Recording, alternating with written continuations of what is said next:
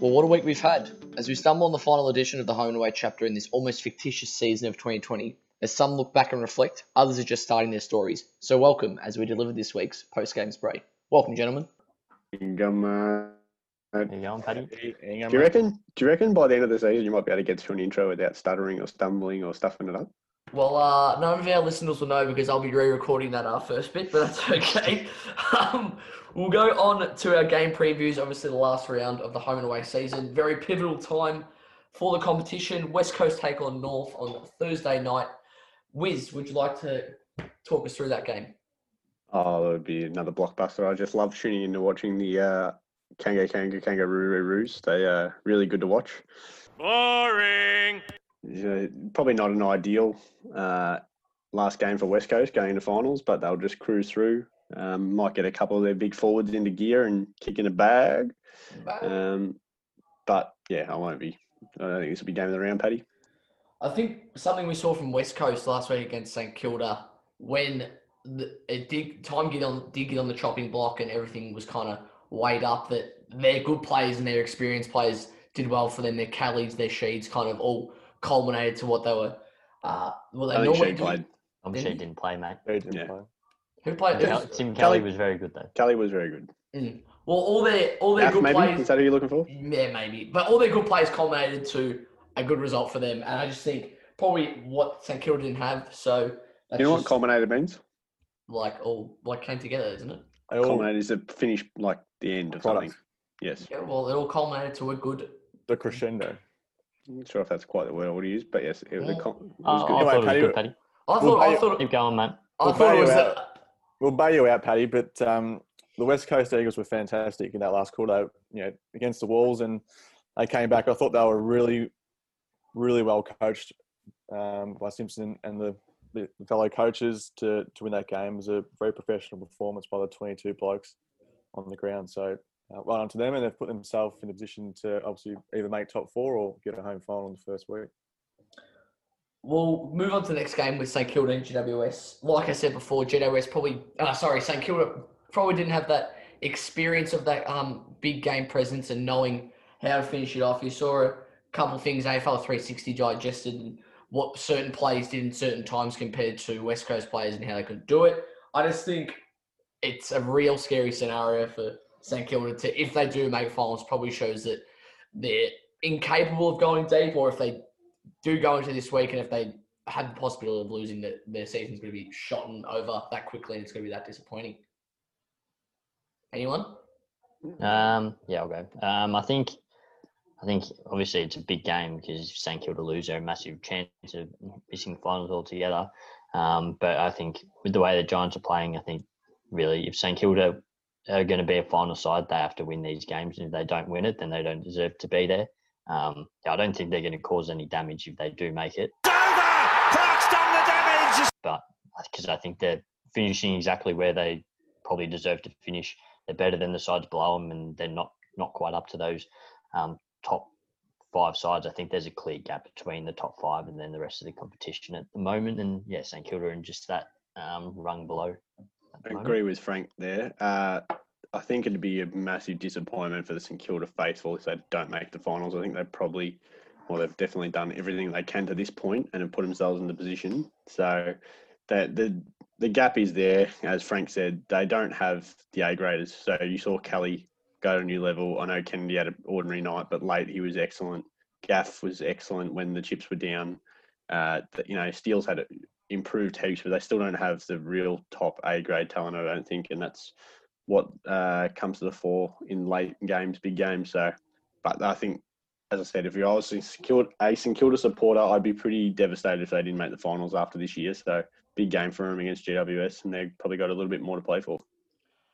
Let's go into the Orange Army on the other side of the ground. I really hate when the media come out of football clubs, because I find it, I've only played local footy, but they talk about pride of a club and pride and the tradition and how it's kind of gone over. And they brought that up with Melbourne this week, going the tradition of the club. They've gritted it out. I feel like that's complete and utter bullshit. Like saying that GWS don't have a soul within the club. That's the cases are just not good enough. I don't think. And I just think that's a little bit of an excuse and also degrades Melbourne a little bit how actually well they played on the weekend. So I just don't like how they say and come out that there's external kind of pressures that made it like that, and that there's the soul of the football club rather than just that they didn't perform good enough. And at the end of the day, it's an industry of wins and losses, so they just need to get that out of their heads. But anyone else on that game? No, just on that, Paddy. I think what you're saying is right in one respect, but at the end of the day, they're professional footballers. So what happened in the history of the club shouldn't matter. They should still be able to turn up on game day and give 110% and give a crack. That's their job, and the Giants just haven't turned up this year and hasn't been good enough. So I think that's an aspect that the media's missed the mark on there. I know we've given some flack to Leon Cameron a few times, but Jake Riccardi's been their most dangerous forward the last couple of weeks with Daniels, and he got managed for a round 17 game that was vital to shape their final 8 chances, and now they're on the brink of really having a disappointing season. And, I thought they were actually okay against the D's. It was a really good game of footy, but their forward 50 connection is again a problem, which is stood out many times this year for them. So just another little selection error, obviously with Caniculo out as well, which was pretty rare shit. So big game for the Giants this week. Oh, the ship sailed, I reckon, because they had Adelaide, the bottom side. I know Adelaide have hit a bit of form, but they've now got to hope that they've obviously got to beat St Kilda. They've got to hope Bulldogs lose and get more percentage than Melbourne as well, if Melbourne happen to win. So it's gone, and Dev spot on. Managing Riccardi and dropping Caniglio for that game is just absolutely farcical. There's a reason why clubs haven't dropped a captain in 22 years, because it's not good for the culture of the joint. Captains normally, there's been a lot worse captains in terms of ability than Steve Caniglio over the last. And Vandenberg letting lefts and rights go on the feet. You can't do that. 20 years, but clubs stick by it and have their leaders on the ground, and you can't tell me that he couldn't have played in another position if he's not in their best 4 or 5 midfielders where he could have been valued to that side. So pretty ordinary year, another wasted year with the talent they've got. Very good point, gents. Going to the next game, Essendon take on Melbourne. Melbourne playing first spot in the top 8. Pivotal. I don't have much to say about the D's game plan on the weekend, but I think what they did showed a lot of character, the way they could grind out a win, but also play football the way they wanted. To an extent, it wasn't just kind of a hard, long slog, and the result went their way. They played good footy. They stuck to their structures, and GWS did have a crack at them. But I just think Melbourne, it showed a lot about their character this weekend, and kind of goes a little bit what I said against the soul of the football club, but I reckon that kept the Melbourne faithful pretty happy with that performance.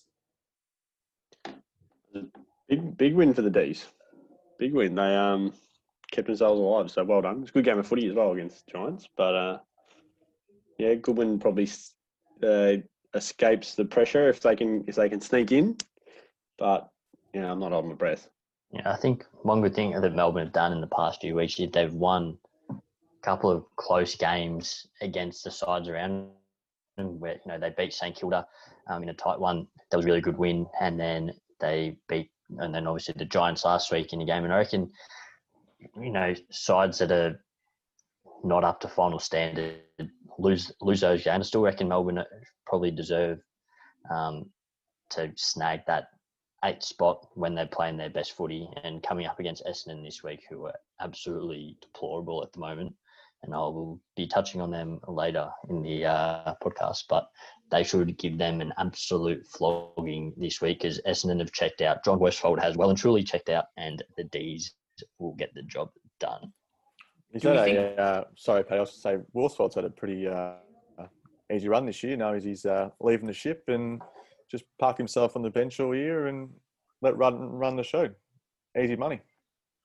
I think it's a real interesting way Essendon have gone about it with kind of, I know Robbo last night talked about it on 360, how he goes, they've kind of squashed the honeymoon period for Ben Rutten and haven't given him a chance of kind of building his own side. And a lot of, I reckon, external people will look at Ben Rutten as soon as he gets into the job in it, he'll be ready to go. And I think you'll notice it until you're a full head coach that isn't the case. But that's just my opinion. I think it could go either way. But going to the next game, Adelaide take on Richmond. First is to touch on one little thing. A couple of us earlier in the year were backing to sack Matty Nix. And I just reckon everyone needs to get around him now. He's done great stuff for football.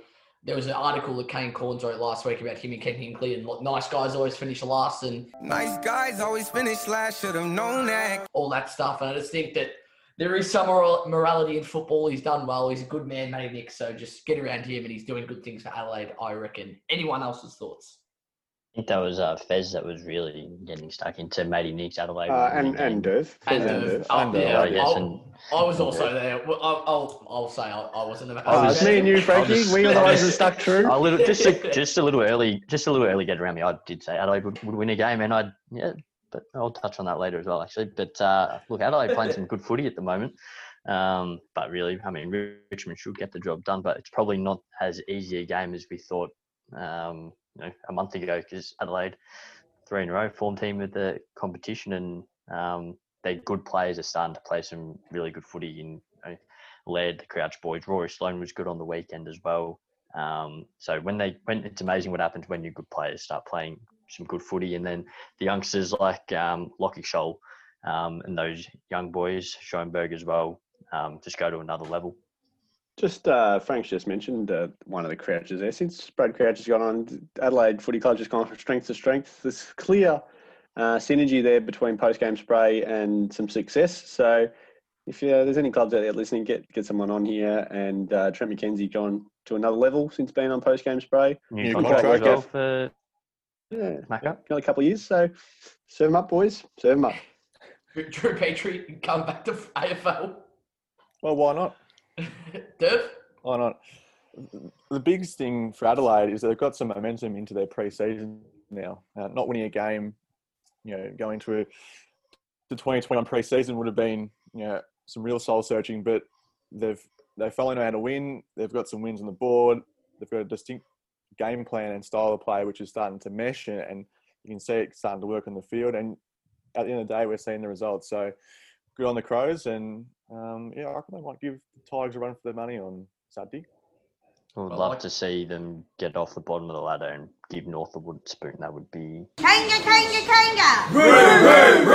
quality. There's It would be just. We've got to touch. The Richmond were absolutely unbelievable against Geelong. We will discuss that. And I said I didn't have a spray. I've changed my mind. I've remembered a few things. Brains just kicked in. But the Tigers were just really, really good. Unfortunate that they've lost Soldo, and who's the other injured? Lynch. Has anyone heard what the severity of that is? Lynch's It's just a 21 days, it said it will probably be. That puts him in a bit of doubt for the first final. Depends when that first final is.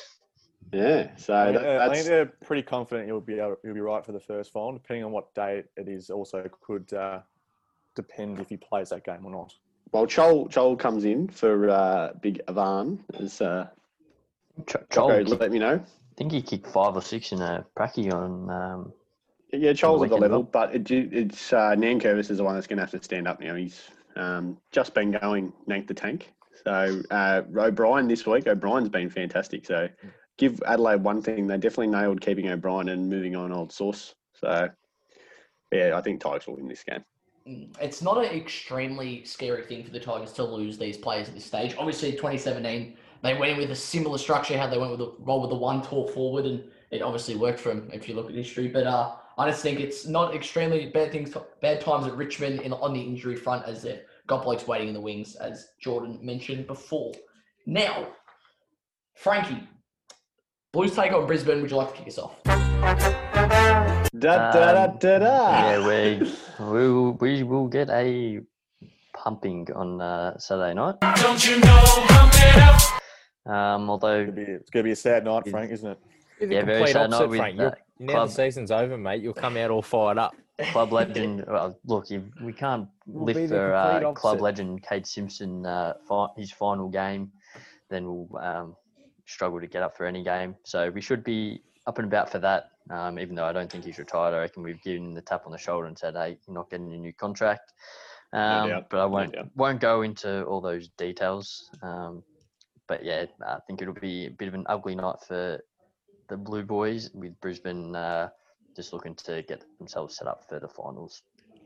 Buddy, why don't you fucking give me an intro or something? Ladies and gents, this is the moment you've waited for. Fez is here, guys. There you go, mate. We'll go on. I just want to touch on. I don't want to flog the dead horse with Carlton, even though they're the big rival. But David Teague just has a little. He's got a little work to do, I think, with his coaching and how he addresses the media. I think saying your side's not too far away when you lose to arguably the worst side that's ever played AFL is probably not the right thing. Is it the difference of just missing targets or not taking those marks or actually just playing football? I just think that to say something you're not far away is probably the wrong cliche to roll with as a coach at this stage. You know, coaches love rolling with them, but I just think that maybe to show that there's more disappointment front than rather than being looking forward necessarily all the time, just being able to adapt to the situation. But it's my opinion once again, that is football. Now, I just want to go on to Brisbane. I just think in finals footy, not playing good footy for a quarter and a half takes you out of the game. And I think they've done it consistently against sides that are worse than them, and they've been unable to punish them when they have been down. So I just think for Brisbane, it's very hard to see them winning a game unless they versus West Coast in the top 4 at the Gabba. Very hard to see them winning a game because I think good sides will put them away pretty easily in finals. I think you're right, Paddy. I've seen the one that springs to mind is Geelong. They were in front against Geelong at halftime and didn't show up in the third quarter and got absolutely pummeled. They are where they are for a reason, though. They've had a good year, but we've spoken about Andrews going down. Payne's played all right back there, but we've also spoken about their forward line not being that menacing, and it's going to be hard for them, I think. But playing home finals together does help, but they played 2 there last year and lost them both, so we'll see. Jury's out. Fair enough. Derv, what game are you playing this week, by the way? Forgot to ask. Collingwood Port, mate. Oh, he's just back in your number one. For Derv. Just warming him up for finals. Go on to next game. Hawthorn taking the Gold Coast. The thing is, with Gold Coast, it's unfortunate to see the back end of their season's gone. Probably not as much reward as they'd want with the start of the season they wanted, but very good signs, obviously, not becoming pushover the club they have been for the last 2 or 3 or 4 years. So just good signs for Gold Coast. Anyone else thinking of touching on this game? Not much to add, but Gold Coast value at $1.66, I reckon. Oh, no, I'm on the Hawks this week, I reckon, Francis. Hawks, no good, man. No, they're not, but I don't think the Gold Coast are either. Where does Paul Porplo rate in the worst 198 gamers? High. I reckon he would have made the list earlier in the year if he cracked 200. He fits into the category of, because he's won a couple of flags, he just gets elevated a bit more than... He's won 3 fucking flags, Paul Porplo. Unbelievable. Do you know the other stat that blew my mind about Paul Porplo is since 2012, he is the number 1 player in the comp for 450 pressure acts. Yeah, well, that's probably maybe why... we underrate him. Just plays his role, mate. Selfless. Yeah, that's what good sides have. They have blokes who are willing to do the grunt work, and he's been one of those. So 100 Poppy on a outstanding 198 game career. But the other one that blew my mind was Ben Stratton has not kicked a goal since his first season in AFL footy. That is just some rare shit. One of surely 3 Jake players. Actually ends up with a stat like that. He hasn't kicked one yet. Oh, he loses the plot when he gets within the forward half of the ground.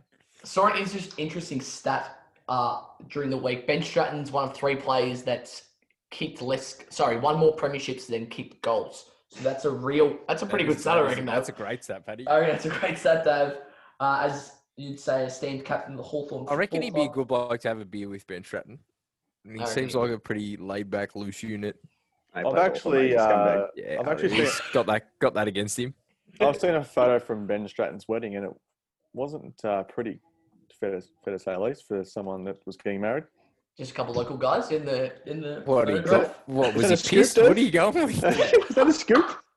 Give us some more detail there, dude. Or at least share the photo. One of the others. Just give us something. I'll have to find it and send it to you, blokes. Okay. Oh, we'll look forward to that. Was he pissed? We'll just we'll keep it off air until we see it. Then we'll make under the weather by the sounds of it, Fez.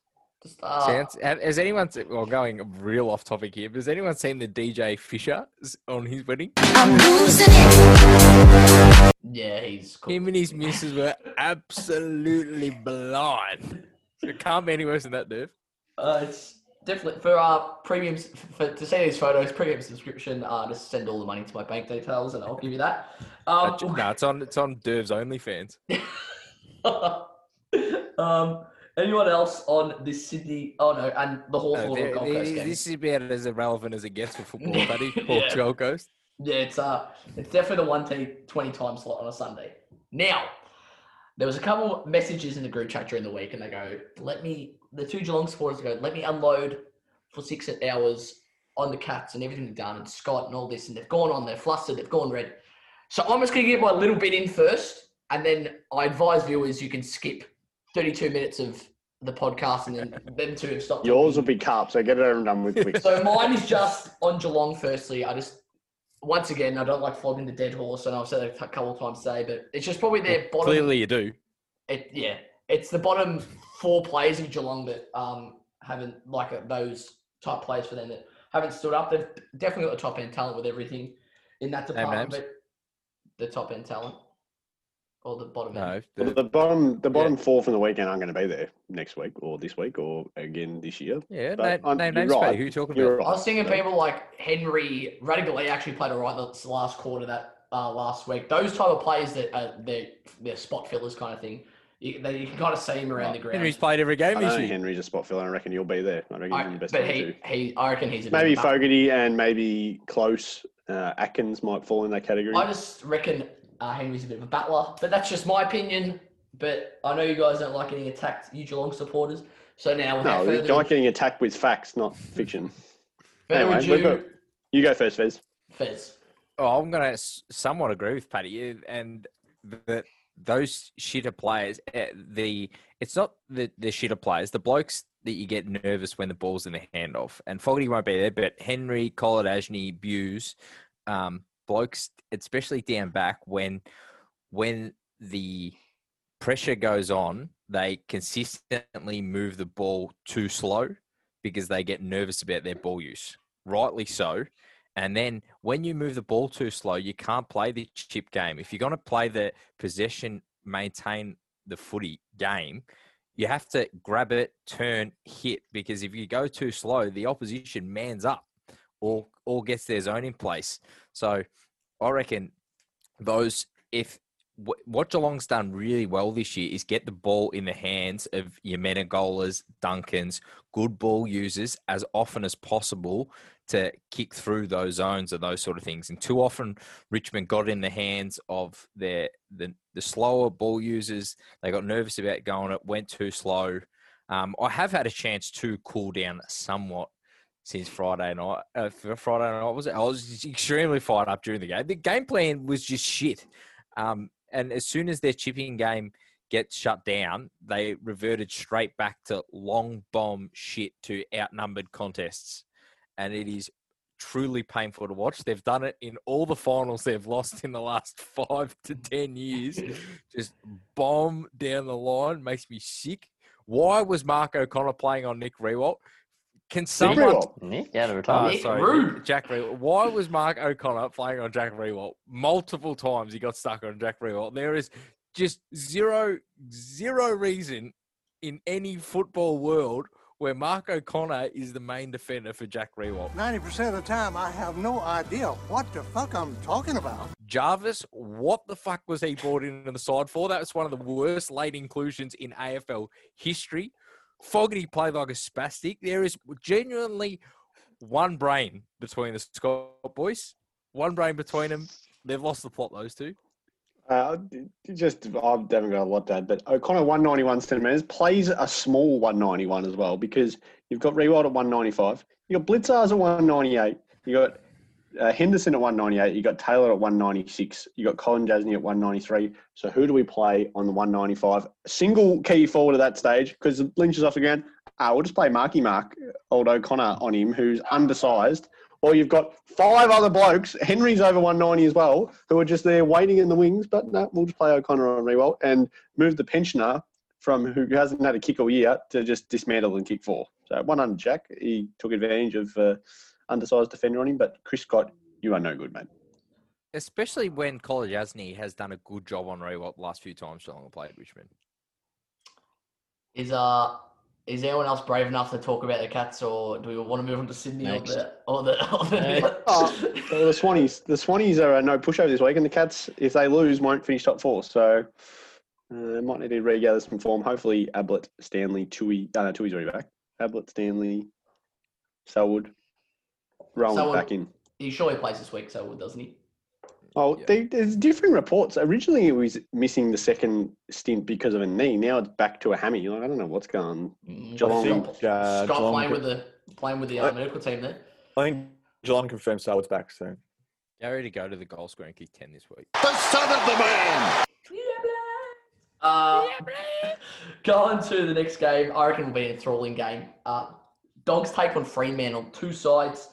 They're thereabouts. Dogs can make it. Freo can't, but I still would have put up a fight, I reckon. I think with their game plan style and what they want to do moving forward, they'll go well. But I just want to talk about the Dogs for a little bit. We touched on it a little bit earlier in the year. I think it was Fez, how their game style is so dependent on the opposition and how they play as well. Just their handball game. I think Nick Rewalt was talking about it on Saturday or Sunday night and how that it suits them and they've done it and they've kind of reinvented the Richmond game style. They've done the handball and overlap. But I think that the thing Richmond do really well is that they can adapt to how their opposition play. And if the Dogs have a very one-dimensional handball game, if there is such a thing. So that's just my point of view on their game plan. Just on that, Paddy, I reckon Richmond always move the ball forward, and they've got a very forward handball game where the Dogs are much more likely to handball at the back, as Durf has spoken about before. So they both handball a little bit more than you probably notice other sides doing, but I reckon they do it pretty differently. I reckon Dogs will struggle with that sort of game come finals time if they play night games up in Queensland as well. With the Dew settling in, the Dew was certainly up and about last night at the Gabba for the Collingwood game, and they're playing in Cairns this week where it's going to only be worse, and I think it'll really suit Fremantle, and I wouldn't be surprised to see them knock the Dogs off, even though they don't have much to play for. The one thing the Dogs have got going for the moment is their really good players are playing well. It's been Bont and Cripps have been compared for a long time, but Bont's been able to lift the troops, but he's also had a lot more help with McRae and Smith and Dunkley and Liberatore. They've got a really good midfield. So who would just take Wiz, Bont or Cripps at the moment? Right at the moment, and you take Bont. 12 months ago, you would have taken Cripps, but what about for next year? It's your chance, Wiz. I don't know. You need pre-warning for this sort of question. Get off the fucking fence, Wiz. I think Bont. I think he can play forward better than Cripps, and I think he damages the opposition a little bit more, but I'd be happy with Cripps as well. Just seen steam coming out of Frank's ears down the bottom there. Won't argue that Bont's had a better year. I don't think I'll that's take tears Cripps. out of the eyes, not steam out of the ears. Cripps for me. Just want to touch on one more thing, not necessarily on Fremantle or the Dogs, but I think when you get to the business end of the season, you normally see it. Sides that defend well start to play better. You see in finals footy, normally good defences hold up rather than not overly attacking sides, but sides that have that kind of variable inside their forward 50. So I think sides like Melbourne did it really well last week. Fremantle obviously not going to play finals footy, but you can see they're going in the right direction. Aren't getting flogged at this time of the year, where you normally see the gap in the competition. So I just think that's a real pivotal thing for good sides. West Coast as well, obviously McGovern out with that, but they really are professional behind the ball and they know exactly what to do. Durv. Yeah, you're spot on with that, Paddy. I think Freo do that better than anyone. I think playing at Cairns down at Kazali's is a big cross for the Dogs this week. I don't know how their game style, which we've just talked about, will suit playing at a venue that's quite open and you need a kick, especially with the wind. And a lot of clubs don't play a lot of games when they're playing two cores with the wind and against the wind, etc. So Freo played there a couple of weeks ago. They played a really smart game against Melbourne. And as Frank touched on, I think Freo could cause a bit of an upset on Sunday night. So fair enough. That we'll go on to the last game of the round. Pies take on Port Adelaide. Port Adelaide just seem to be getting the job done at the moment. Beat Essendon by I think it was 8 goals or something in the end, or whatever the margin was. And I just think at the business end of the season, they're looking good. They're not necessarily playing their best football, but they're just getting the job done, setting themselves up for hopefully a big final series for those Port Adelaide fans. Anyone else? I think Collingwood will get touched up this week by Port. Went to the game last night and I wasn't very impressed with what they dished up. Absolute one-man band up forward with DeGoey. Obviously, he's a star, but I'm not sure you can rely on trying to get a team every single time to kick your goals. And I think, Port get the job done against the lower side. So I reckon, Port will touch Collingwood up. And I don't think Collingwood are quite up to that level at the moment.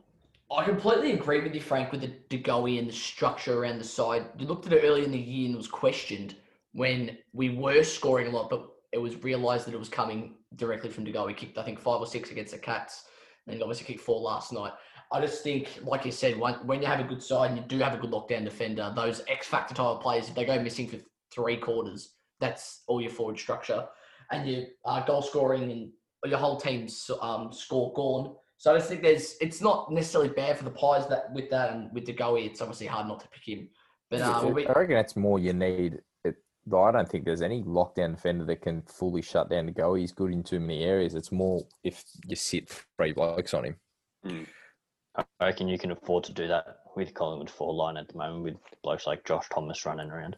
Yeah, my check's the one that hasn't recaptured his early season form. And I know Cox was okay last night, and I'll touch on Mason Cox a bit later on. Was okay. He was okay, mate. He kicked 2. He didn't kick 7.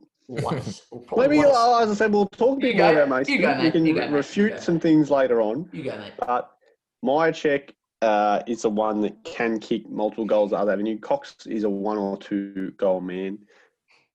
But Brody hasn't quite recovered from that massive KO. So, but I'm with Frank. I think Port Adelaide get the chocolates here. But midfield, a few troops back for the Pies. If they can somehow squeeze Howe inside bottom.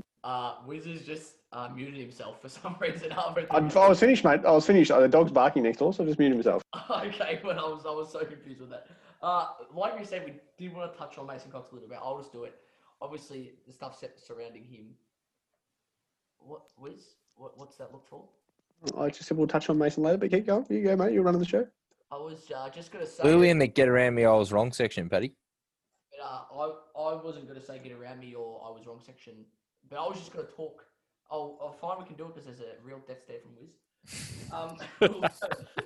To what we're looking forward to this week, I'll kick us off. Myself, the Freo Bulldogs game, I think will show the Bulldogs' character, and if they can have a hunt at September glory or October glory, whatever it's going to be. So that's just for me. Derv, you? Yeah, the same on similar lines. I think the battle for that 8th place in the 8s could be very fascinating. There's a lot of different combinations that could go down over the course of the 9 games this week. So looking forward to seeing how it plays out. And I think from a game point of view, I'm looking forward to Adelaide and Richmond. I think that might surprise a few people in the quality of that game on Saturday. Fez? I'm looking forward to this round finishing and finals commencing. Thanks. That's real thorough. I'm with Fez. I didn't think I was begging for footy to come back in the break, but it's been a bit of a long haul the last couple of weeks. It's been hard to watch. There's nothing else to do, so you still got to watch it. But I was finding myself not glued to the footy last week. So with Fez.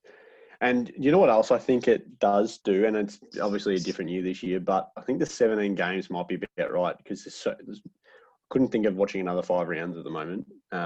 A lot of irrelevant games, and it's easier when you can go out and do things.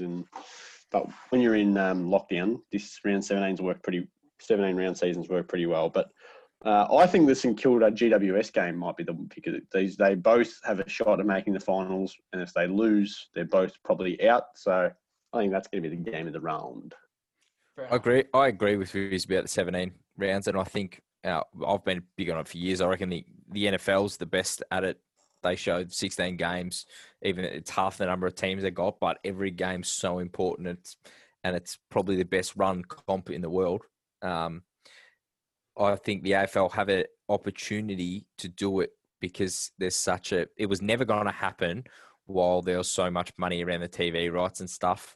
But this has just thrown so much shit into the air that they actually have an opportunity, I think, to reset it and do it how they want it. So I would 100% change it to play every team once. I'm with Fred. Frank? Yeah, no, I definitely agree with playing everyone once adds to the fairness of the competition as well. Unfortunately, I think they'll go the other way and try and squeeze even more games in, which will be unfortunate. But what I'm looking forward to is West Coast really giving North Melbourne absolute flogging by talking 70, 80 points, really ruining their percentage. And then Adelaide putting up a nice contest against Richmond. They might not win, but making it close, and North Melbourne finishing on the bottom of the ladder. That would hate from North Melbourne. I'm just You're a sadistic prick, Frank. I like it. I just want to ask the North Melbourne supporters where they're begging for. You know what? They always beg for prime time. They've got a prime time Thursday night game this week. Let's see what they dish up, because I guarantee it's going to be absolute shit. Probably goes off Carlton. It's a bit of emotion there with Carlton's one Friday night game the last 10 years. That's fair enough. Yeah, but I don't sit here and complain about it every week like North Melbourne do.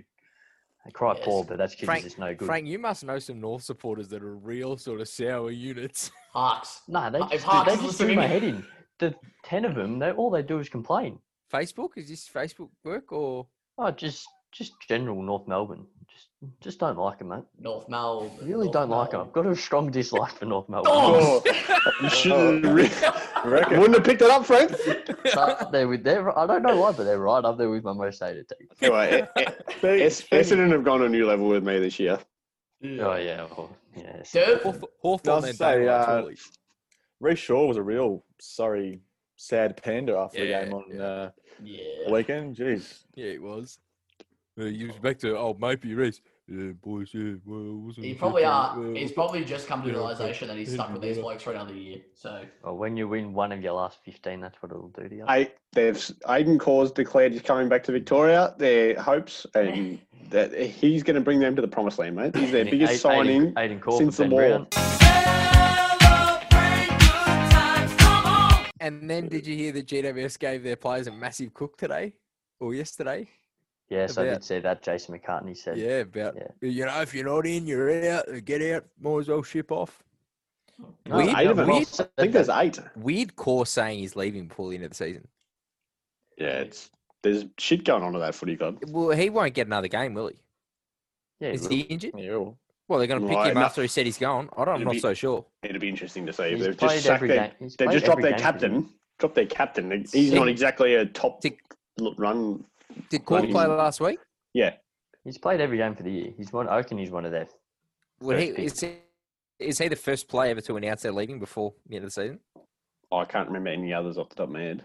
There's some real Jeffrey Epstein Island unknowns going on at GWS. It's just there's a lot behind closed doors that I don't think will ever be uncovered and probably won't be uncovered for the best. I did not have sexual relations with that woman. I'm not sure it's quite that level, but it's probably probably has nothing to do with... Drag this real into the mud there, Pat.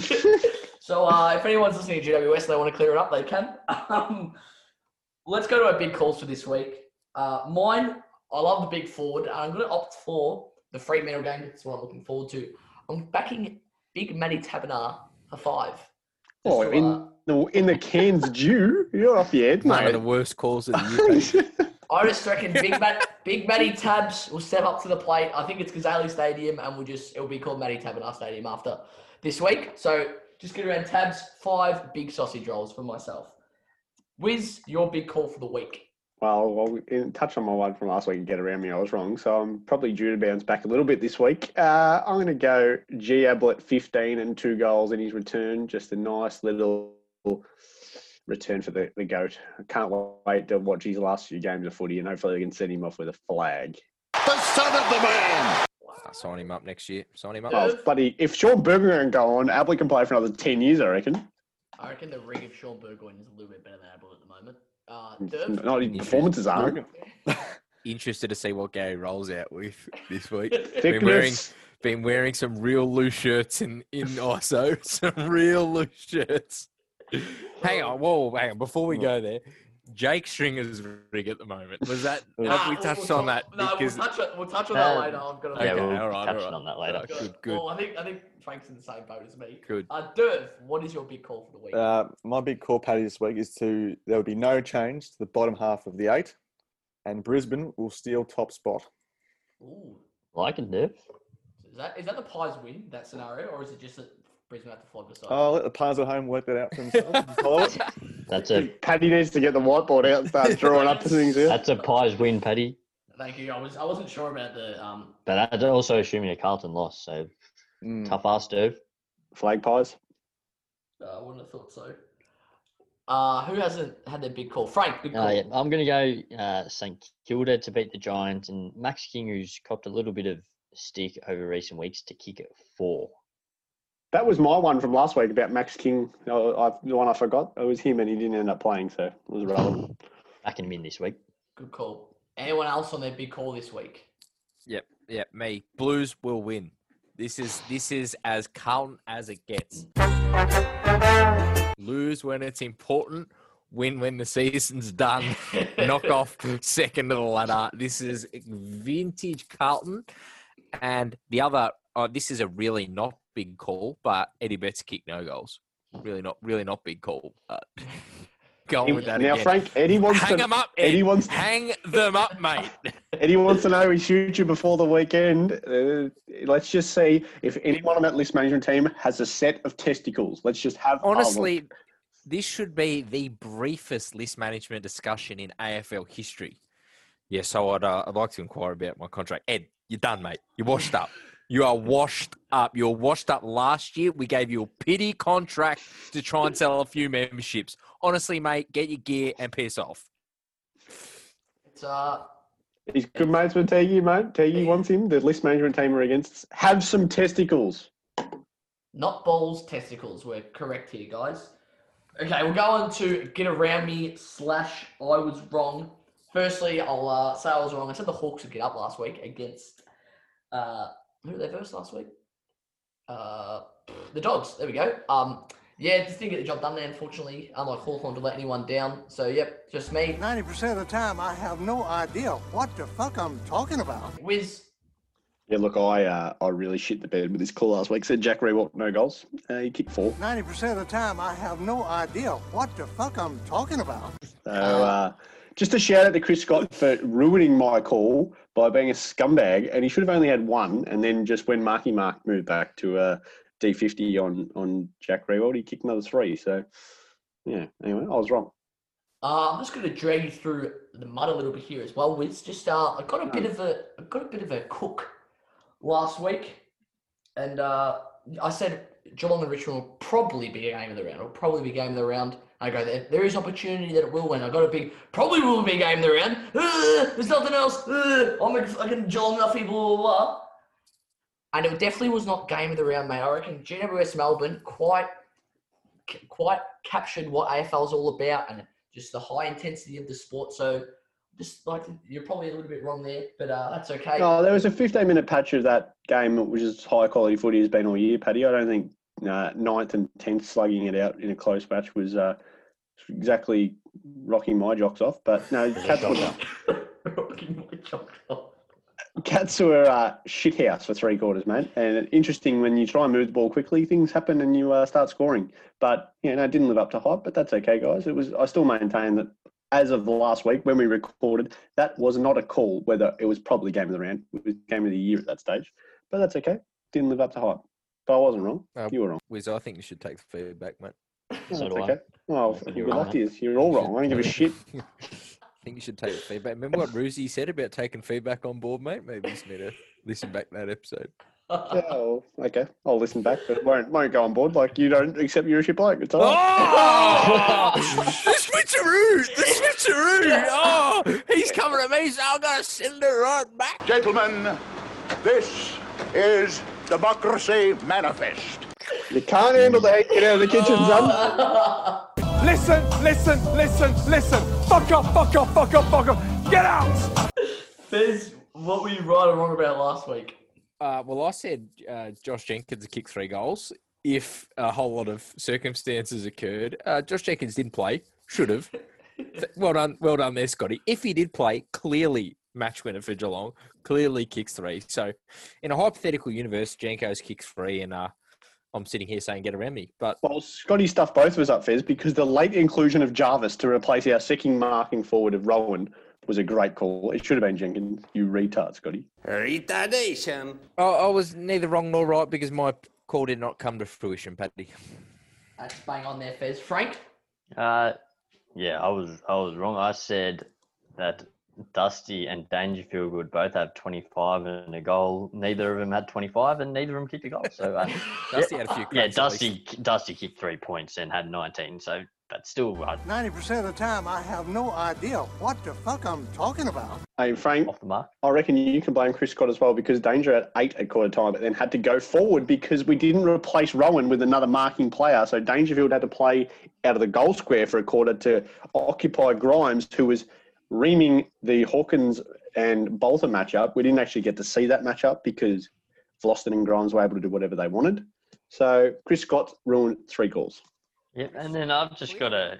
He's an absolute imbecile, mate. How is he coaching an AFL club? Yeah. He crumbles against every good side. I don't get it. Every finals, how can you shit the bed every finals a big game and still have a job? Basket case. You go, Frank. Yeah, I'll just a quick get around me. I think we sort of mentioned a little bit earlier, start of the year, it was all, Adelaide won't win a game. Fez was definitely on that train. Sack Matty Nix. I said all along they'll win a game. I said all along I was real nervous about when they came up against us and that we would lose. And I said it all year and, well, guess what? I was right. So just a quick get around me there. Long-term, season-long one, get around me. Get around it! And then again, just the unders up in Cairns, boys. Just get around it. Also, Frank, just... I wasn't sure if you've just been a bit blindsided here by your own comments, but I'm pretty sure there was something maybe 4 or 5 weeks ago that you said, if they hadn't won a game by the time that they versed Carlton, they'll probably get over us. And then about 2 weeks ago when they won their first game, you said, I'm not real nervous now seeing that they've beaten. I wasn't as nervous, but I still wasn't confident in that. That's fair enough. No, it was more I just didn't feel as bad losing to them. Yeah. Because we weren't going to be the first one all of a sudden. But it's still pretty shit. So that's fair enough. Our guest this week is the St Kilda big man who was a pivotal part to St Kilda's winning record in the 90s, playing 80 games, palming down to players such as Robert Harvey, Nathan Burke and Nicky Winmar. This man truly captured the essence of football in the 90s. Our guest this week, Lazar Vidovic. Welcome, Lazar. Hello, boys. How are you doing? Good. Thanks for joining us, Lazar. Obviously, you played a game in 1989 and then missed the 90 season with injury. So 91 was your first full season of AFL footy. And that season, St Kilda and Geelong were sort of seen as the red-hot sides going into the finals. And they met in the famous elimination final with Lockett and Brownless. So it must have been a great initiation into AFL footy. Yeah, it was. I played in 89 under Darryl Baldock, first game. Then did my knee, so I missed all of 1990 and came back, played the last half of the year in 91. And I think St Kilda was the first time we played in the finals for 25 years. So there was like 10,000 people turned up at Sandringham Oval. That's where we trained that week. So it was pretty awesome, like guys like Trevor Barker that were around the club, never played in a premiership, in finals footy ever. And here I am in my sort of 10th game playing, in front of 79,000 at Waverley. It was pretty awesome. Certainly a great start to your career, mate. I'm just going to jump to the very back end now. I've read you're still a passionate Saints man, and we were talking last week with Drew Petrie about past players and how they view the club and how they share their thoughts about it. How do you go watching the Saints these days? Are you ever tempted to ring up the coach and give him a few tips? No, I'll leave it up to these boys. The coaching, as you know, these days, we're probably dinosaurs in the way we did things back in our day, so I've probably got no idea how they do things. It's a different game altogether, But I have spoken to Brett Ratton, and he's a ripper bloke, so it's really good that he's around the club. I still follow the Saints. I watch him every week. I go to a few past players functions, and we catch up with a few of the officials and old trainers that were there when we were there. So, we probably haven't got much of input. I do speak to Tony Brown, who's a runner. He's a ripper bloke. He's the runner for Ratton, ex-Saint, one of the Mosquito fleet when under Aussie Jones and Joel Smith. So really good bloke, Tony. So, yeah, I'll still take a bit of interest. It's great to hear the passion still there.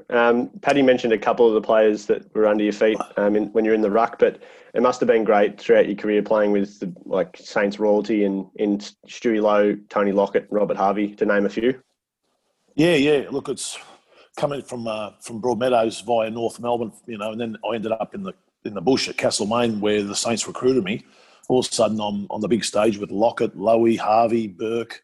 It was a who's who of sort of players out there, all A-grade top players. So it was pretty sort of daunting at the beginning, thinking, shit, do I belong here with all these superstars, So I had to really try and make sort of make myself, stand on my own 2 feet and try and become, a cog in that massive machine of theirs, to try and get that ball out the centre, which Plugger used to really like. He reckons myself, like Dean Gregg, he started around the same time, and we'd get it out that centre straight down the plug. He used to love it because, as you know, there was one-dimensional full forwards back then. Now you've got all these different rotations where I wouldn't know what's going on, but yeah, it was pretty daunting at the beginning. Would have been absolutely surreal. I just want to touch on another player, pretty high profile, St Kilda, and football man in general, Danny Frawley. What was he like with the leadership of the club and just kind of letting you in and all that type of stuff? Yeah, no, real staunch bloke, country boy.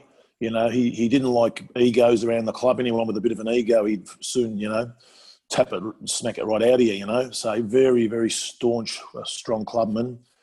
Sad about what happened with him, with via the concussions and that, but just a real true leader, never flinched a contest. I'd watch him back into packs where Ablett would come out with his knees and take him out, and he never shirked an issue once, but just a real, you couldn't fault the man on the footy for a true general, fighter. Seems like a common theme when people talk about Spud. While you were playing, you were probably in the pivotal part of the expansion of the game with the AFL. Just want to touch on, there was a game against Fremantle, their first ever game in the comp. Just want to touch on the contest that day and what it led to.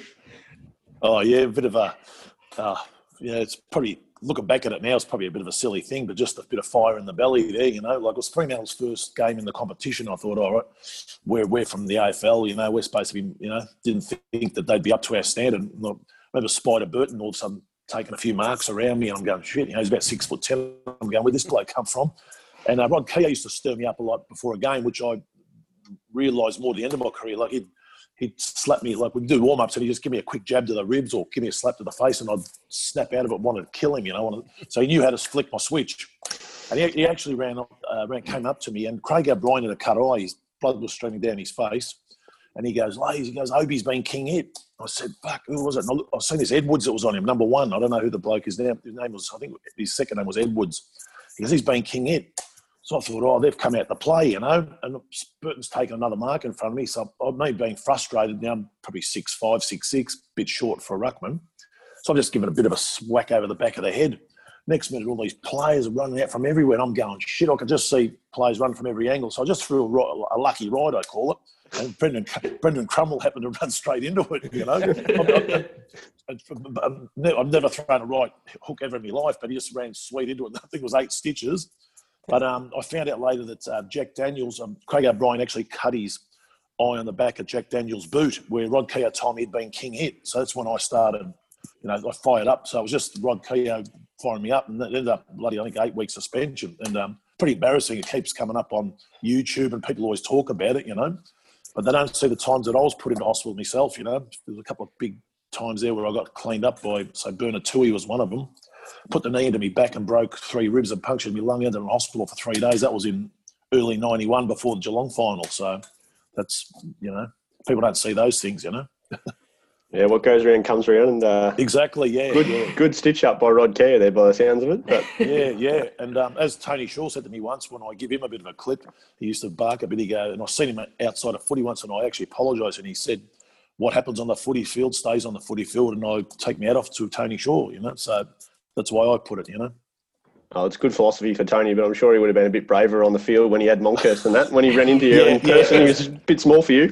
He used to run around huffing and puffing and calling us all names, going on about your European heritage and having a go at the Aborigines about their colour and all that sort of thing. But things on the footy field, there was no racism or whatever you call it. There was no holds barred on the footy field. There was no rules. So, that's how it was.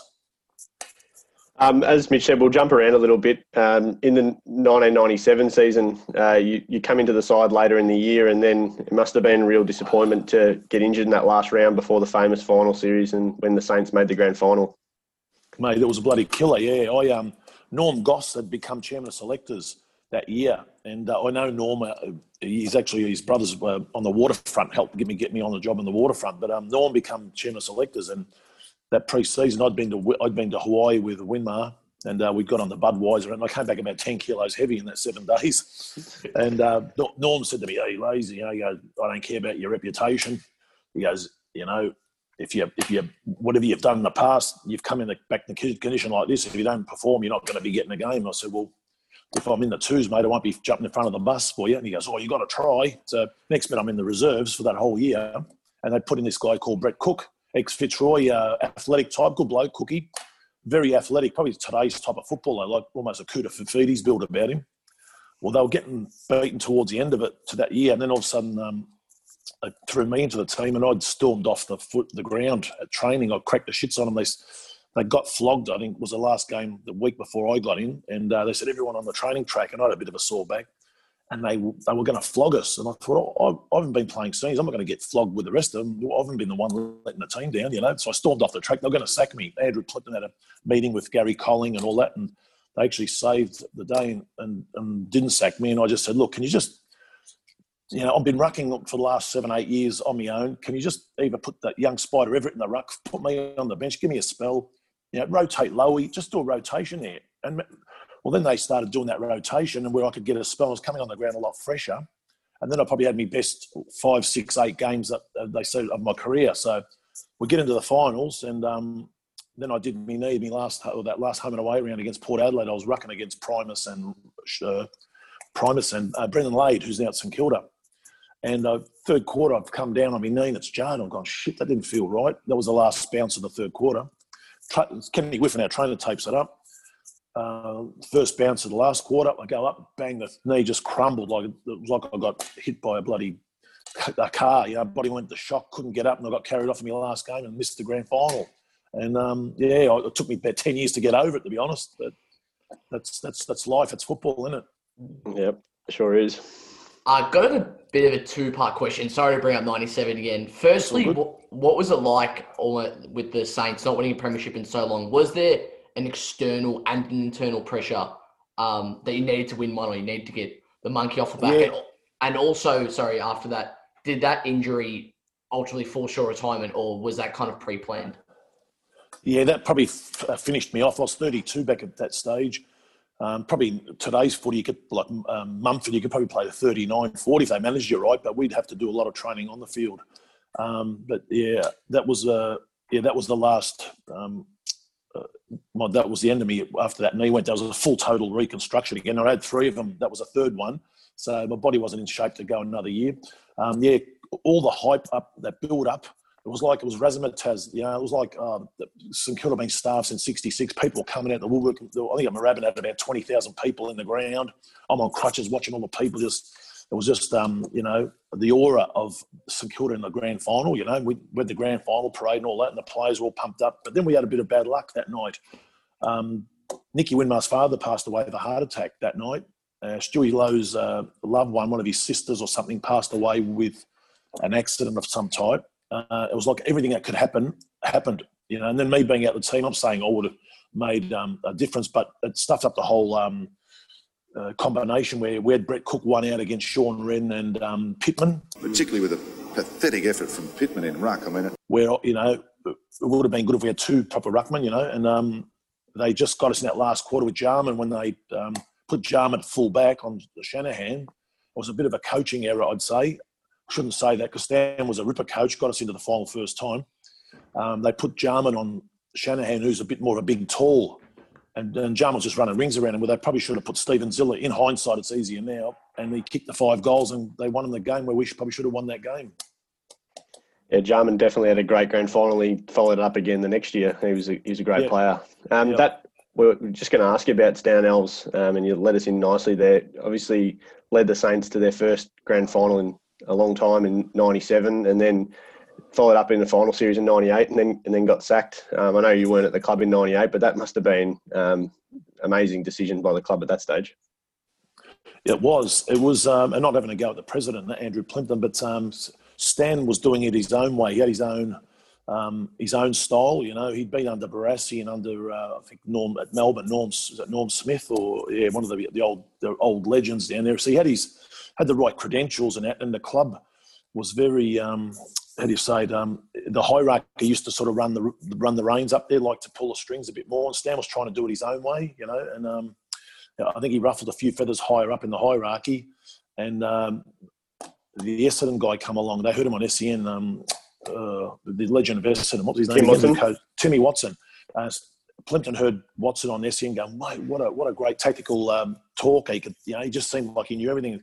So they sacked Stan with a year to go on his contract, paid him out his $500,000. Then Timmy come in, but he was understaffed. Like, he was one in the box. I think Clarkson was his assistant. There was two in the box. And just, he didn't know. It was probably different watching it and calling it on the radio than being in the coach's box under pressure. So Timmy hadn't done an apprenticeship as such, you know, in the coaching boxes, working his way through under 19s reserves like a lot of coaches do, you know. So I think it was a pretty brazen manoeuvre by St Kilda to do that. And in the end, they had to pay Timmy Watson out his contract as well, because he just said, look, I'll go back to Channel 7, you know, doing me commentary and whatever. And nicely handed back his $500,000. I think it was on $500 a year, and he said the club just keep that last year's payment, which was nice of Timmy, you know. There's certainly a bit of a whirlwind there with Watson and Blight before they sort of steadied down with Grant Thomas. Yep. And Blight come in as well. Same thing. He wanted to change the culture, and basically he said to them, "Well, you want to change St Kilda's culture? I want to trade Burke, Winmar, Harvey, Lowy." And they said, "Mate, they're our favourite sons." So it's sort of got a bit personal, you know. He was trying to wipe out that old culture, but your favourite sons, you know, you look at guys like Gary Ablett, you've got to keep them. They drag people in the gates. They bring money to the club. So Blight ended up a year, and he was out there as well. Yeah, do you reckon if they didn't get rid of Stan in '98, that group that you obviously knew so well could have gone close again with?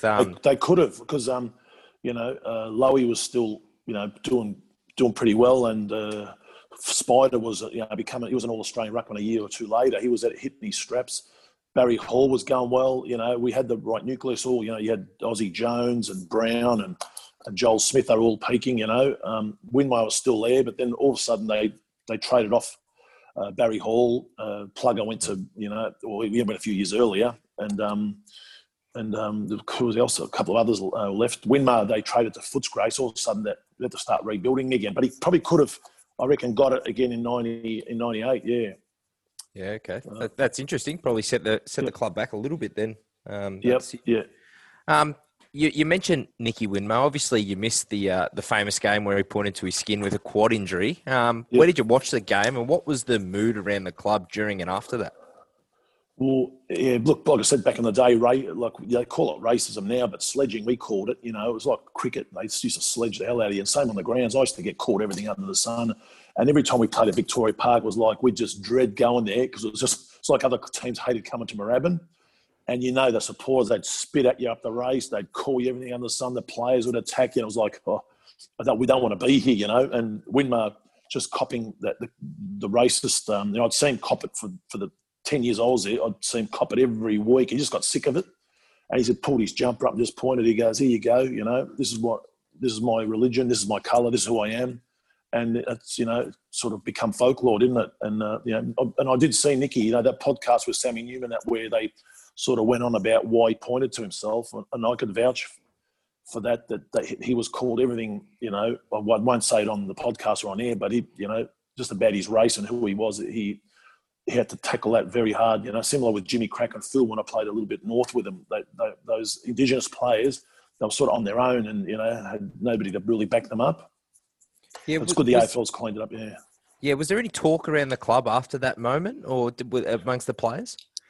Not really, no. Just I'd actually missed that game, thank God. Yeah.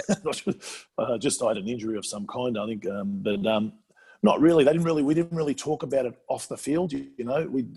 It sort of grew legs off the field and whatever, you know. And that's where probably racism sort of turned the corner, where the AFL stepped in. I think Michael Long copped it once at Essendon, and they just had enough. They said, "No, this has got to stop," and it's probably been a good thing. Yeah, definitely, and I think all the current day Indigenous players would be thankful for the Trailblazers in Winmar and Longley who stamped it out back in the early to mid 90s. Another one of your famous teammates throughout that period, probably more famous off field than on field, was Ricky Nixon and his rise.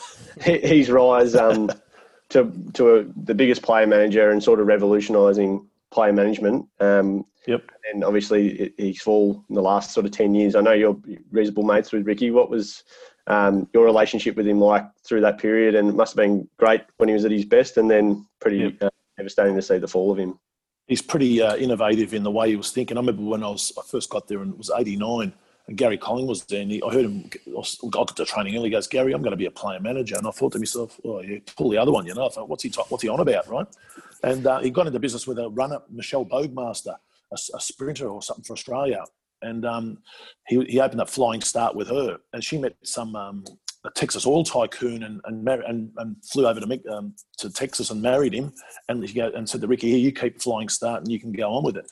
Well, he turned it into. He ended up having 10 players in every club. Was making $3-4 million a year, And he ripped a mate of mine, Ricky.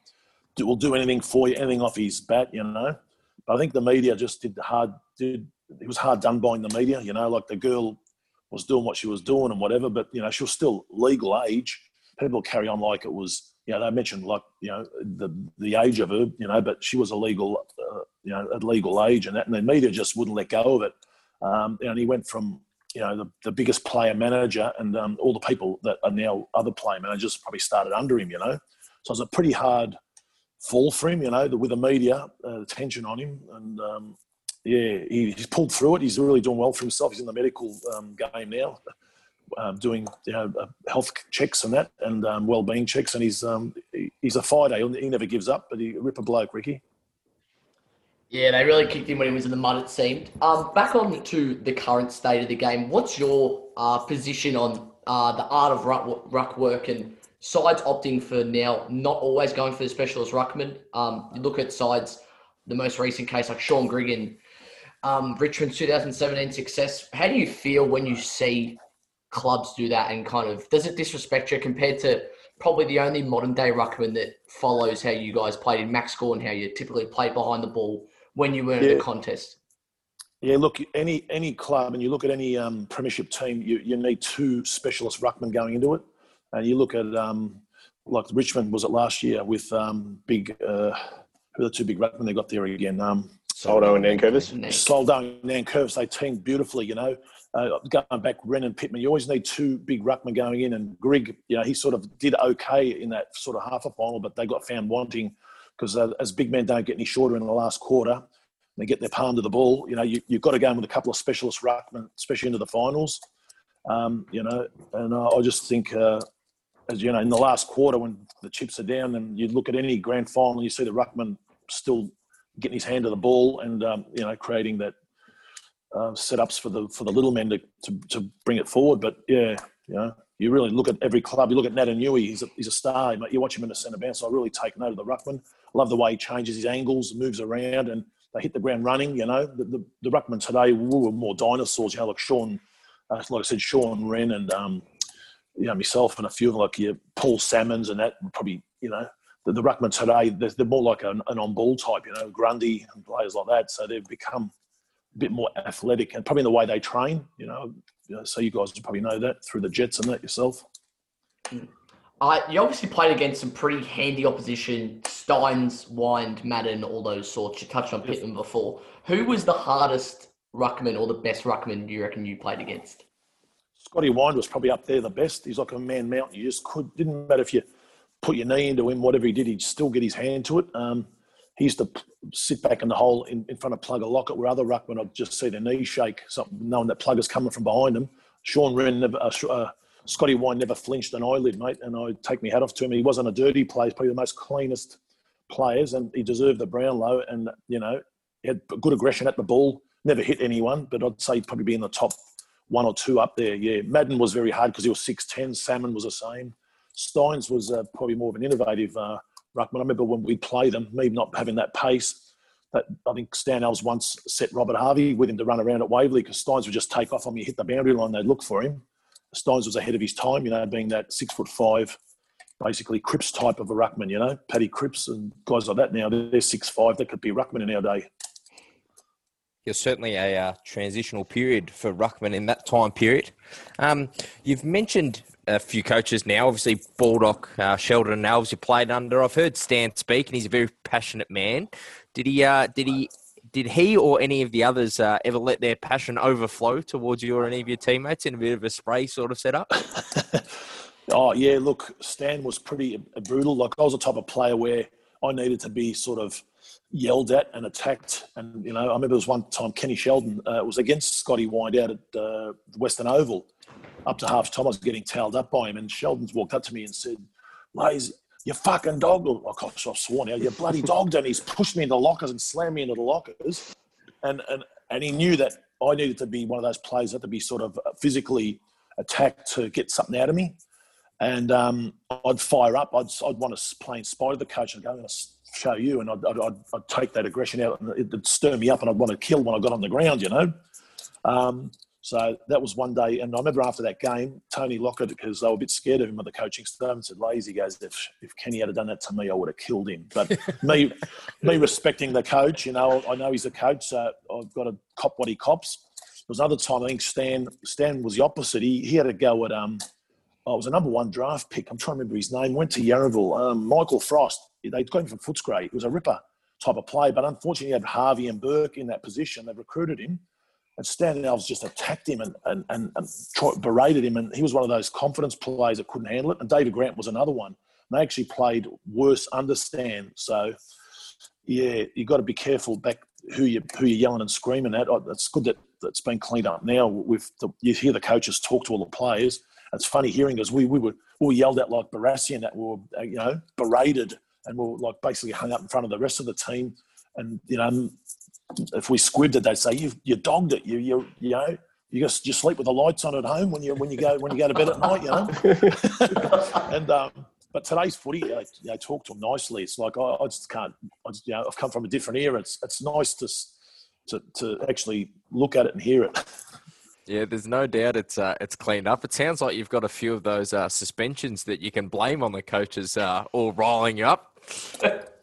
Yeah, mate, I reckon there's about probably half a dozen of them there was the coaches. They say, "Look, we need you to go out and fire up today." And, I remember me and Dean Grigg, Stan Alves, I don't know whether him and Crackers Keenan, who was my ruck coach, or another one was Jeff Saru. They used to eat raw meat for breakfast, those blokes, But Crackers was certainly a rare one. He'd wind me and Greggy up going, because he was mates at Monkhurst, and he'd say to me and Greggy, "The Collingwood boys, they're scared of you." We don't know whether it was true or not. Maybe they were saying the same thing to them, that we were scared of them, because he was mates at Monkhurst. And Stan goes, "Can you go out there and just, they're scared of you. You got to do something for us." So next minute, Greggy smacks their captain. I can't remember now who it was. And I got 2 weeks of hitting Graham right. And then he pulls up after the game and said, "You let the club down. You let the team down." I was down. You just want us to go out there and bloody smash Collingwood, blah, blah, blah. So, yeah, be careful what you ask for. I'm sure our listeners have been very entertained, Lazar. It's great going back down memory lane. What does 2020 hold in store for yourself, and what can we look forward to seeing from you in the future? Oh, yeah, look, I'm just I get to a few past players functions. With this corona thing, it's just driving us all ready, But I've got my young junior Lazar Vidovic. He's signed at Hoppers, so he did a bit of pre-season at Werribee under Choco Williams. So he's keen, he's training, he's 6'6", just needs to build his engine up. So he probably keeps me excited that he may or may not make it, but it gives me hope that hopefully one day he might be able to do something, But that's probably next 2021 will tell. Yeah, well, we know Lars through the Jets, so we look forward to seeing his progression. And, we do thank you for your time, mate, and thoroughly enjoy the catch-up. No worries, fellas. Thanks for the invite. Good on you, mate. Thanks very much. Okay, we'll go on to our sprays.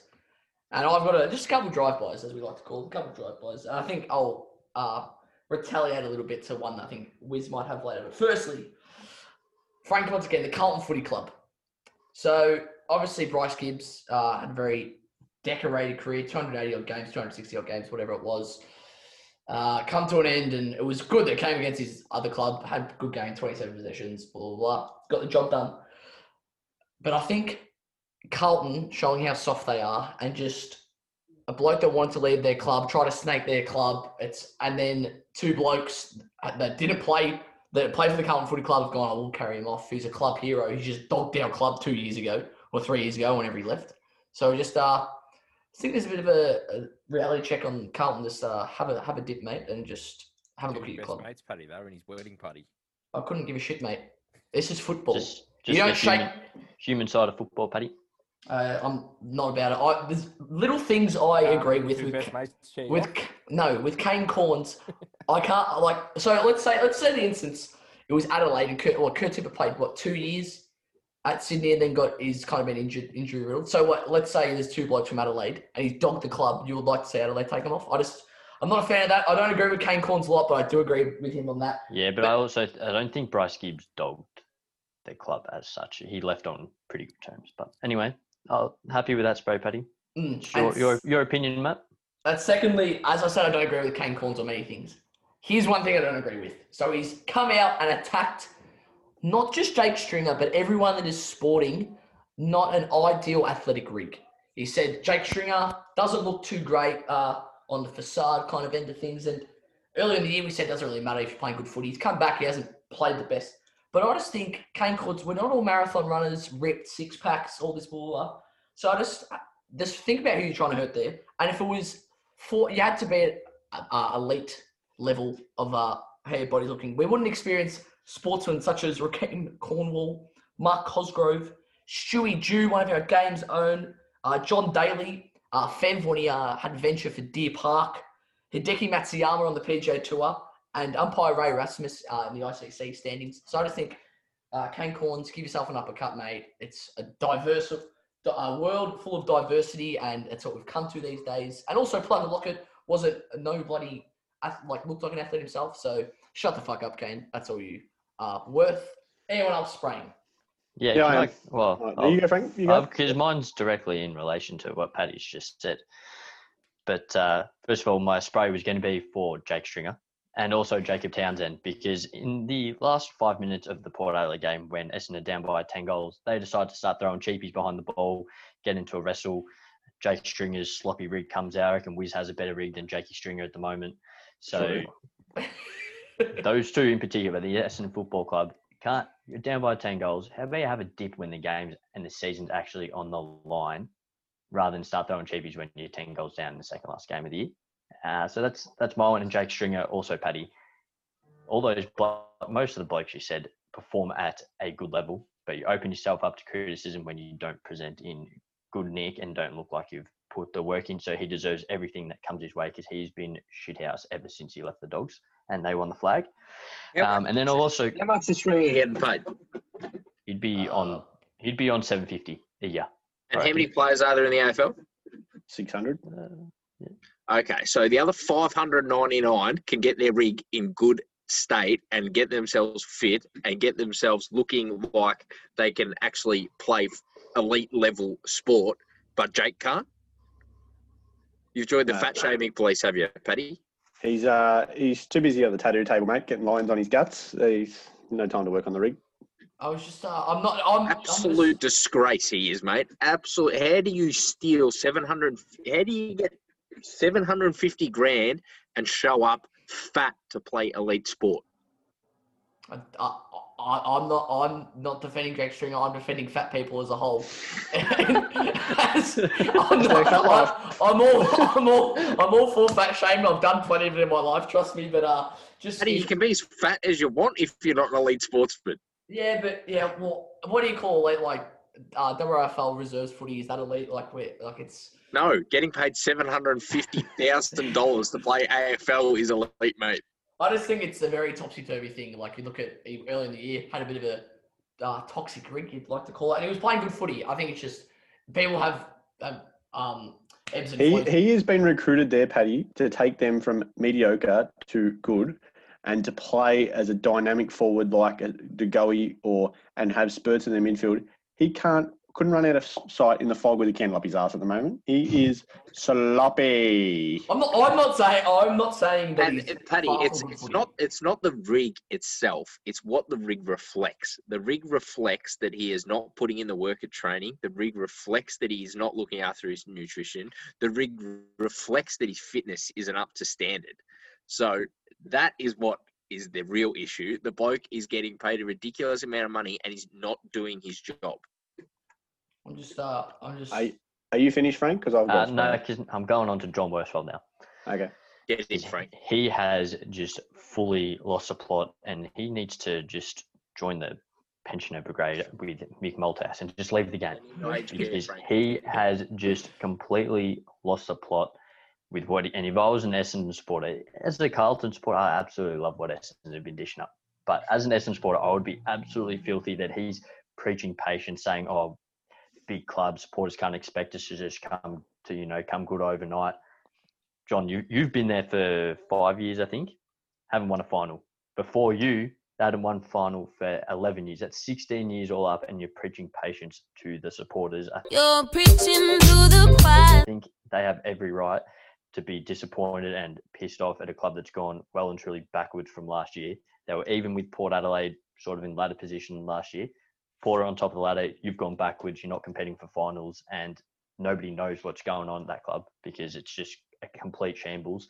So you need to just ship off, join Mick, but make sure you don't get in the media like Mick, because now Mick just makes himself look like a dickhead.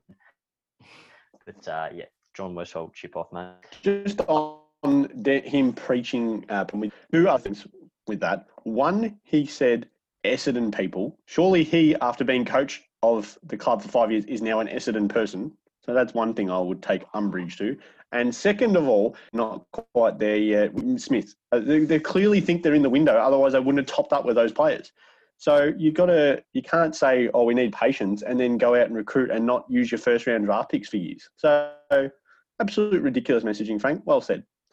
Well, are you? Hang on. I do have a couple more, but how many Essendon functions do you reckon we'll still be heading to when his contract finishes up this year? Yeah, not many, I don't think. Zero. And if he does, he's not making them out alive.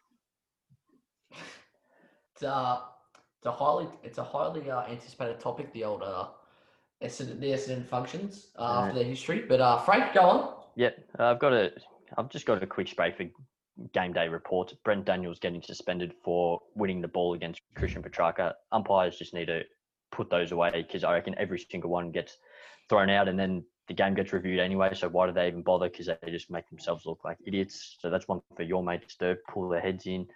And then I want to put a question to you two. What do Dave Mundy, Will Schofield and Dean Margetts have in common? They all love a Western Australian side. Dean Margetts, Dave Mundy and Dean Margetts. No, I don't know. Closer to the grave than 90% of people. Something to do with the percentage of wins.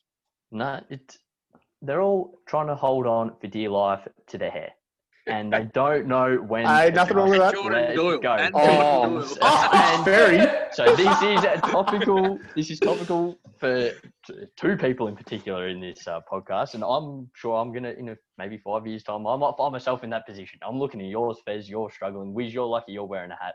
Wiz has worn a hat every episode, bro. But Dave Mundy, when Freo played in the wet the other week, he's lucky it's like all long, because it is gone. There's nothing there, and it's just being covered up nicely. Will Schofield, that's just gone. He's trying to hold on. Dean Margetts, I was watching him last night, and it is just these wispy bits just floating around. Boys, just when you're done, you're done. Know your time. Just get rid of it, or do something about it, like old Josh Walker, who's just had a resurrection. He's just reached your turning point.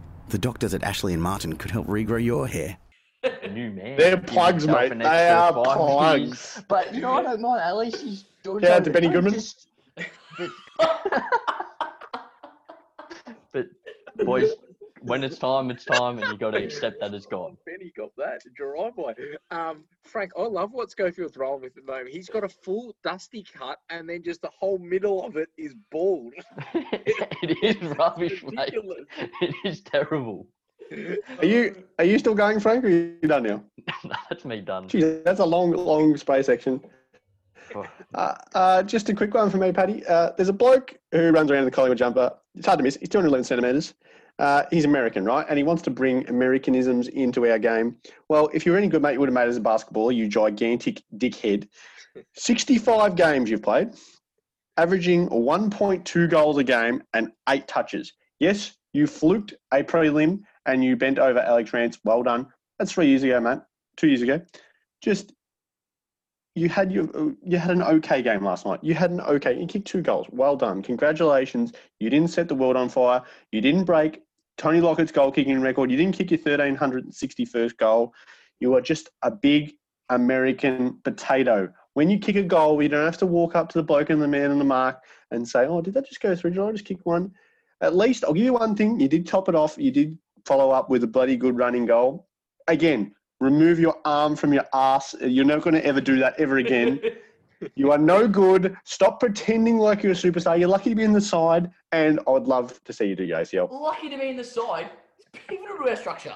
Love to see you do your ACL.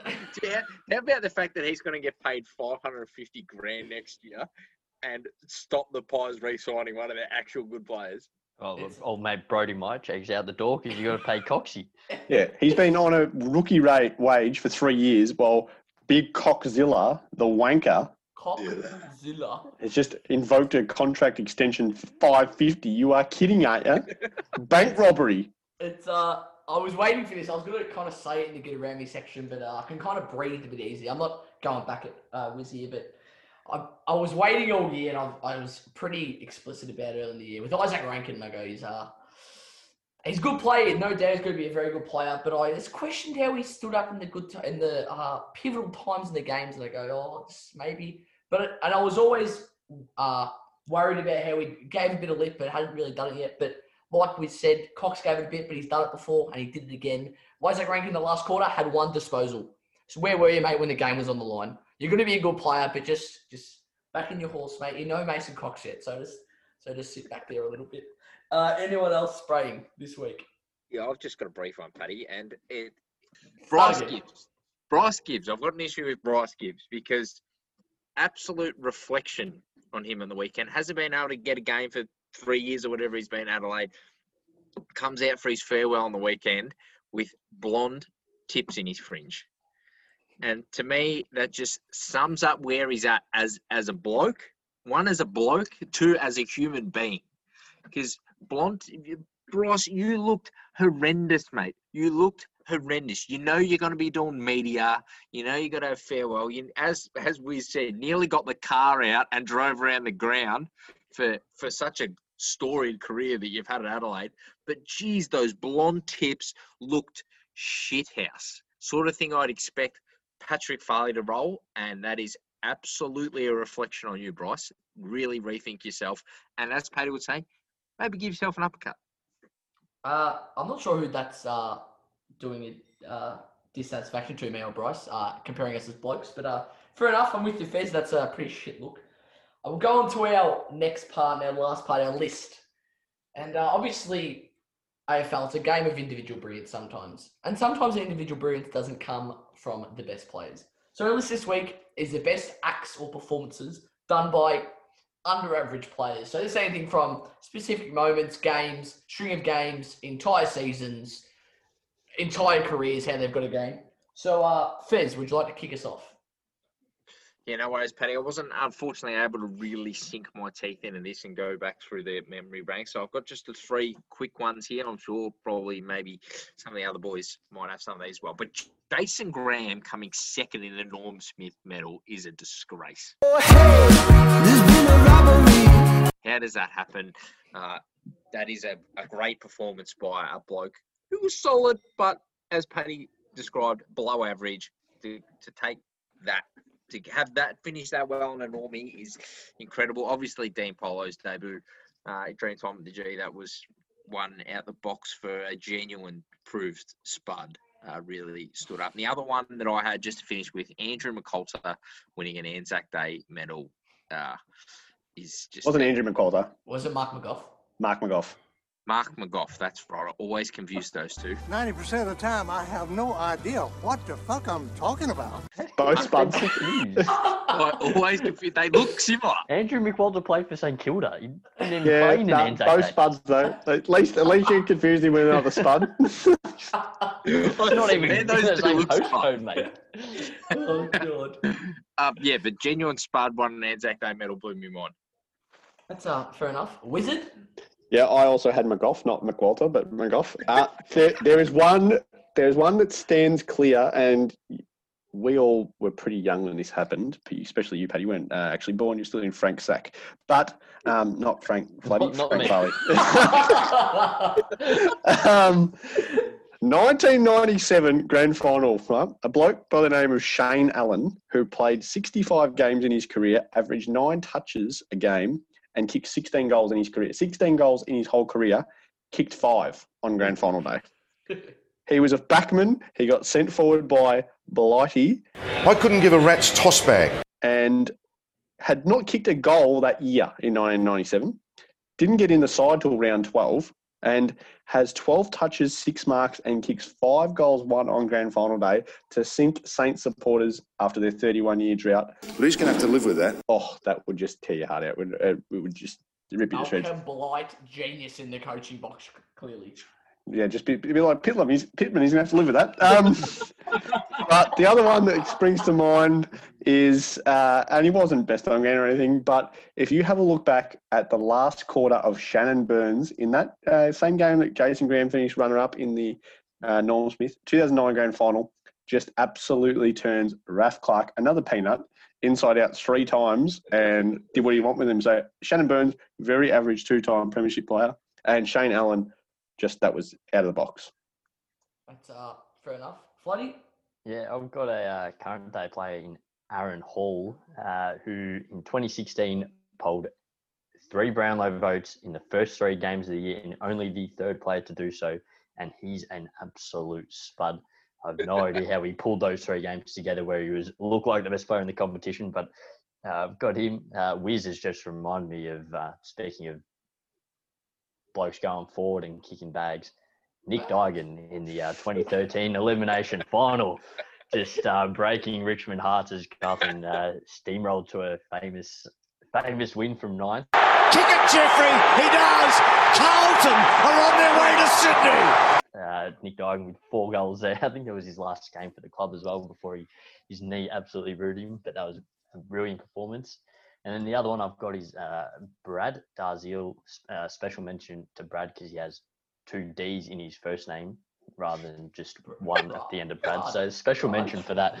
But he broke the record for the most touches on debut with 32 and just really never did anything after. I think the rest of that season he averaged about 30 touches, and then after that he was absolutely done with only 43 games. That's because he didn't do anything with the ball, Frank. Just got it. Yeah, I know, but there's lots of blokes that get it and don't do anything with it, but he just completely lost the plot. That's fair enough. I'll go on to my list. I had a couple like McGough and Aaron Hall as well, but I've got probably 3 or 4 here. One and a couple that real hurt. Jack Fitzpatrick, real good bloke, but sinking the Pies one day in round 22 game at the G, and he didn't even know he kicked the goal from about 60 out. That really hurt. Also, Jack Watts sinking the Pies' hearts on Queen's birthday one day, taking 4 bounces and slotting 1 from 30 out in the boundary. We talked about string of games. Let's talk about a season as a whole. Shane Woeful, as we've deemed him before, like under average player to win a Brownlow, like unbelievable scenes. Ben Ronk kicking 7. I think it was against the Hawks. That's just really good one. There. Good one, Paddy. Yep. Yeah, still get to be manned up. Still get to be manned up against the goal square. And my last one is, it's going back in time. So this is before he was discovered. I didn't have great form, but I had to bring up the big man Mason Cox tearing Alex Rance a new arsehole in the 2018 prelim. And unfortunately, get the job done next week, but that's just a big Coxie career-defining game at that stage. So that's all from me. Anyone else wanted to add anything on there? I just came across another one, Paddy. I was just looking at the list I put together, but Jason Tutt on debut had 26 disposals and kicked 4 goals. and then only ended up playing 40 games through his career. And he couldn't get a kick at VFL level, tough Paddy. no. And then to go with that, so his first kick at AFL level was a goal, then his second and his third. So his first 3 kicks were all goals. And I'll tell you what, Jesus was downhill for Tuddy after that. And then the Blues picked him up and obviously saw something that nobody else saw. And 40 games and he was done. I like it, Frank. Thanks everyone for tuning in this week. Follow and subscribe on all our social media at Postgame on Twitter, Instagram, and Facebook. Thanks for tuning in. Catch you next episode.